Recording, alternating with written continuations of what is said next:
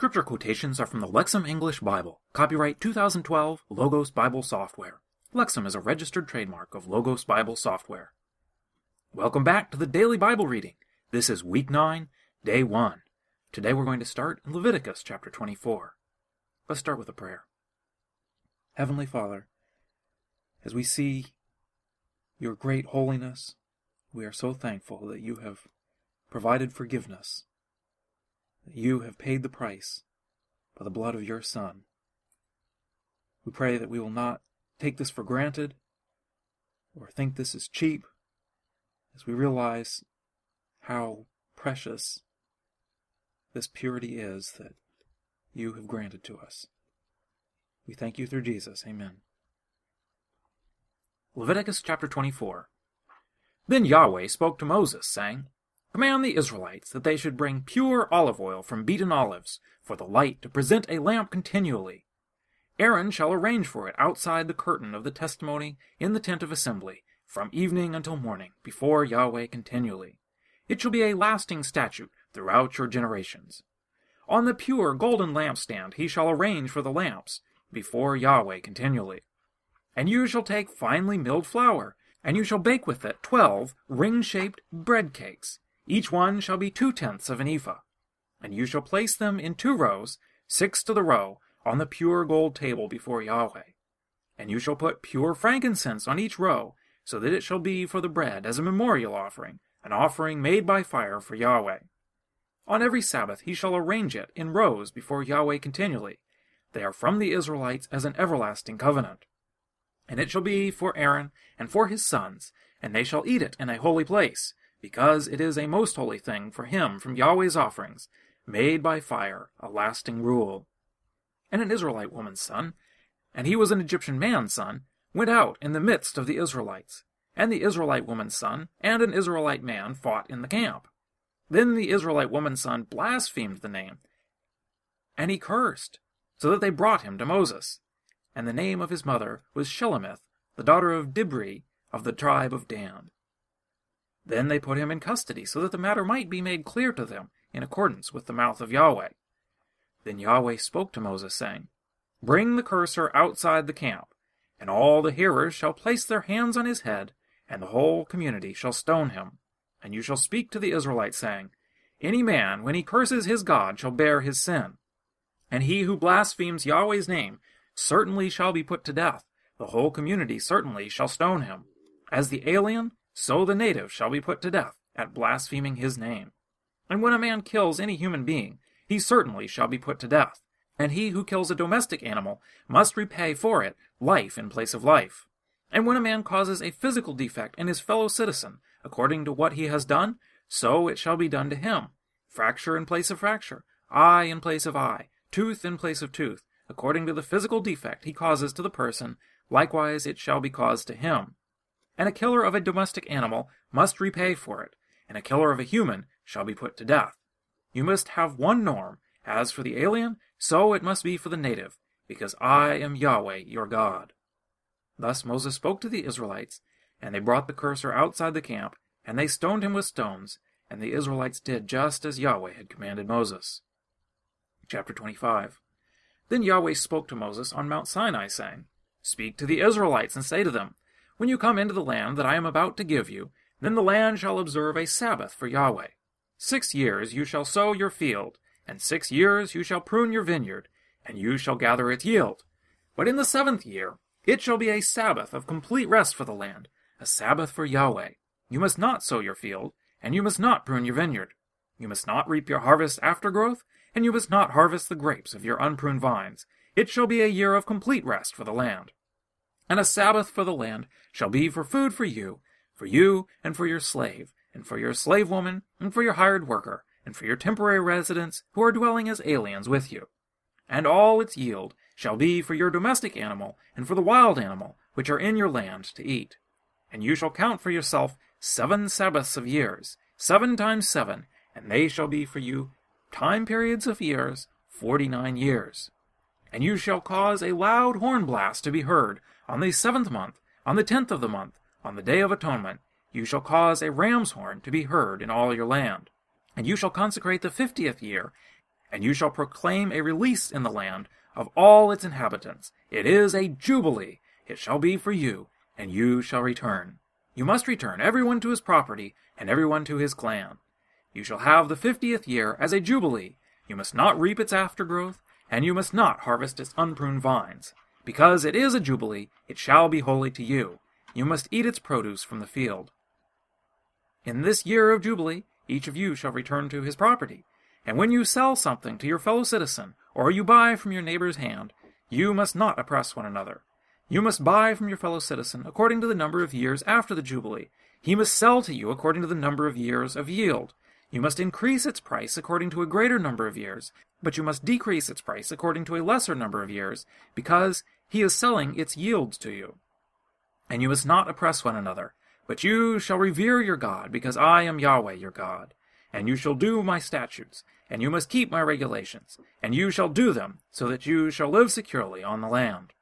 And the land shall give its fruit, and you shall eat your fill, and you shall live securely on it. And if you should say, What shall we eat in the 7th year, if we do not sow, and we do not gather its yield? Then I will command my blessing for you in the 6th year, so that it will make the yield for 3 years. And you will sow in the 8th year, and you shall eat from the old yield until the 9th year. Until the coming of its yield, you shall eat the old yield. But the land must not be sold in perpetuity, because the land is mine, because you are aliens and temporary residents with me. And in all your property's land, you must provide redemption for the land. When your brother becomes poor and he sells part of his property, then his nearest redeemer shall come, and he shall redeem the things sold by his brother. But if a man does not have a redeemer, then he prospers, and he finds enough for his redemption. Then he shall calculate the years of its selling, and he shall refund the balance to the man to whom he sold it, and he shall return to his property. But if his hand does not find enough to refund to him, then what he has sold shall be in the buyer's hand until the year of Jubilee, and it shall go out of the buyer's hand in the Jubilee, and he shall return to his property. And if a man sells a residential house in a walled city, then it shall be his redemption until completing a year after his selling. Its redemption shall last a year. But if it is not redeemed before a full year has passed, then the house that is in the walled city shall belong to the buyer in perpetuity throughout his generations. It shall not go out of the buyer's hand in the Jubilee. However, village houses that have no surrounding wall shall be considered open country. There is redemption for it, and in the Jubilee it shall go out of the buyer's hand. As for the cities of the Levites, that is, the houses in their property cities, it shall be a lasting redemption for the Levites. And whatever anyone redeems from the Levites then must go out of the buyer's hand in the Jubilee, including a house's selling in his city's property, because the houses in the cities of the Levites are their property in the midst of the Israelites. But a field of their city's pasture land must not be sold, because it is their property for all time. And if your countryman becomes poor, and if he becomes dependent on you, then you shall support him like an alien, and like a temporary resident, and he shall live with you. You must not take interest or usury from him, but you shall revere your God, and your countryman shall live with you. You must not give your money to him with interest, or give your food for profit. I am Yahweh your God, who brought you out from the land of Egypt, to give you the land of Canaan, to be as God for you. And if your countryman who is with you becomes poor, and he is sold to you, you shall not treat him as a slave. He shall be with you like a hired worker, like a temporary resident. He shall work with you until the year of Jubilee. And he and his sons with him shall go out from you, and he shall return to his clan, and to the property of his ancestors he shall return. Because they are my servants, whom I brought out from the land of Egypt, they shall not be sold as a slave. You shall not rule over him with ruthlessness, but you shall revere your God. As for your slave and your slave woman, who are yours from the nations that are all around you, from them you may buy a slave or a slave woman. And you may buy also from the children of the temporary residents who are dwelling with you as aliens, and from their clan who are with you, who have children in your land. Indeed, they may be as property for you. And you may pass them on as an inheritance to your sons after you to take possession of as property for all time. You may let them work. But as for your countrymen, the Israelites, you shall not rule with ruthlessness over one another.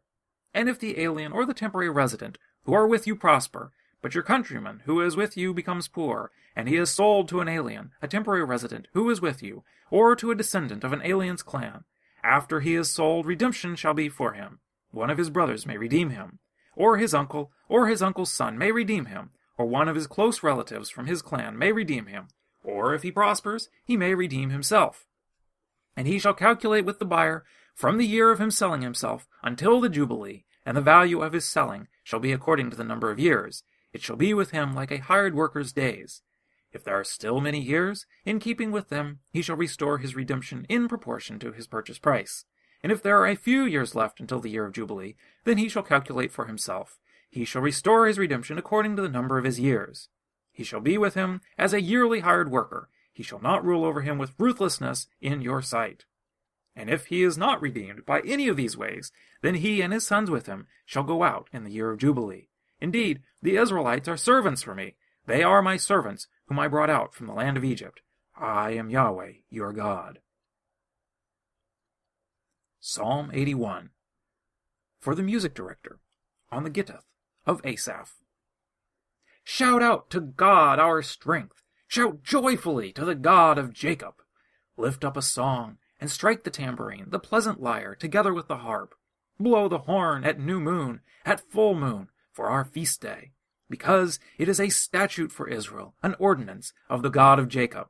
He made it a statute in Joseph, when he went out against the land of Egypt, where I heard a language I did not know. I removed his shoulder from a burden, his hands were freed from the basket. In this trouble you called, and I rescued you. Within the secret place of thunder I answered you. I tested you at the waters of Meribah. Selah. Hear, O my people, and I will admonish you, O Israel, if you would but listen to me. There shall be no strange god among you, and you shall not bow down to a foreign god. I am Yahweh your God, who brought you up from the land of Egypt. Open wide your mouth, and I will fill it. But my people did not listen to my voice, and Israel did not yield to me. So I let them go in the stubbornness of their heart. They walked in their counsels. Oh, that my people would listen to me, that Israel would walk in my ways. I would subdue their enemies quickly, and turn my hand against their adversaries. Those who hate Yahweh would cringe before him, and their fate would be forever.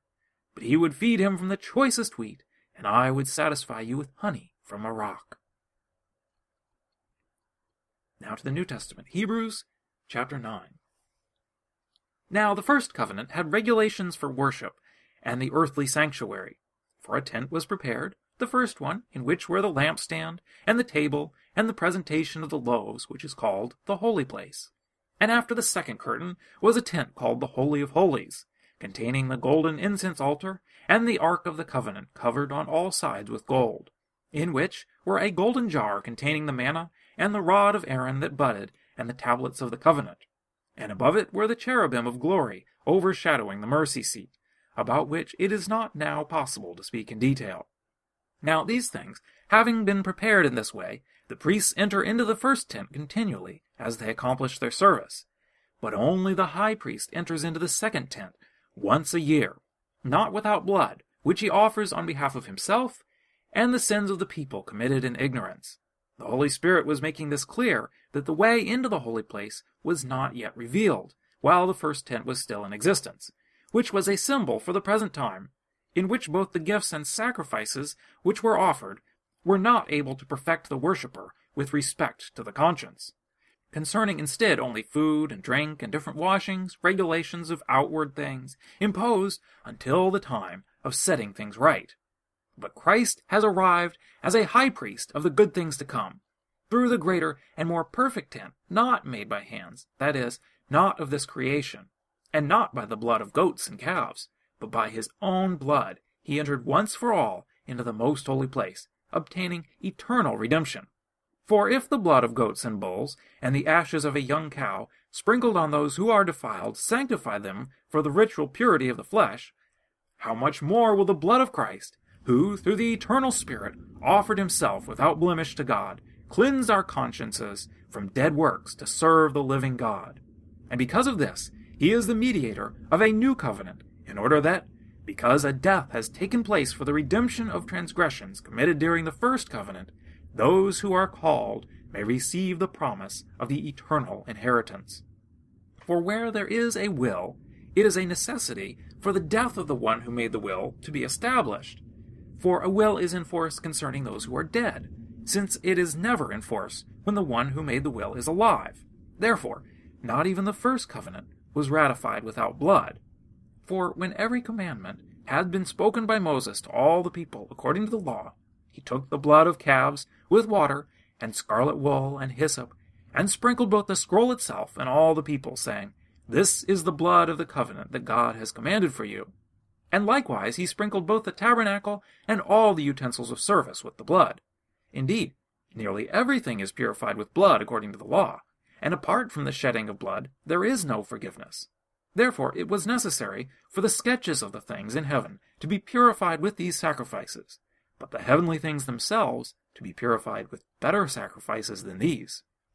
For Christ did not enter into a sanctuary made by hands, a mere copy of the true one, but into heaven itself, now to appear in the presence of God on our behalf, and not in order that he can offer himself many times, as the high priest enters into the sanctuary year by year with blood not his own, since it would have been necessary for him to suffer many times from the foundation of the world. But now he has appeared once, at the end of the ages, for the removal of sin by the sacrifice of himself. And just as it is destined for people to die once, and after this judgment, thus also Christ, having been offered once, in order to bear the sins of many, will appear for the second time, without reference to sin, to those who eagerly await him for salvation.